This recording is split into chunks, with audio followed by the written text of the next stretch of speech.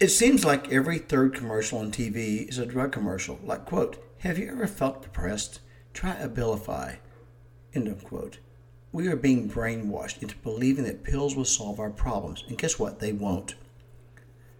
There's a tremendous amount of credible research dating back to the 1940s which shows the efficacy of psychedelics in treating depression, anxiety, and addiction. I'm not surprised they were illegal because guess what? The pharmaceutical industry, they have the largest lobby in Washington, D.C. Do you get the connection? There are people who need antidepressants for chemical depression. I'm not trying to shame them. They can't help it. But we can control our health through our diet and exercise, and we value our health more when we earn it. Let's turn the table on the pharmaceutical industry and reclaim our health naturally. We earn it, and that is something to really consider.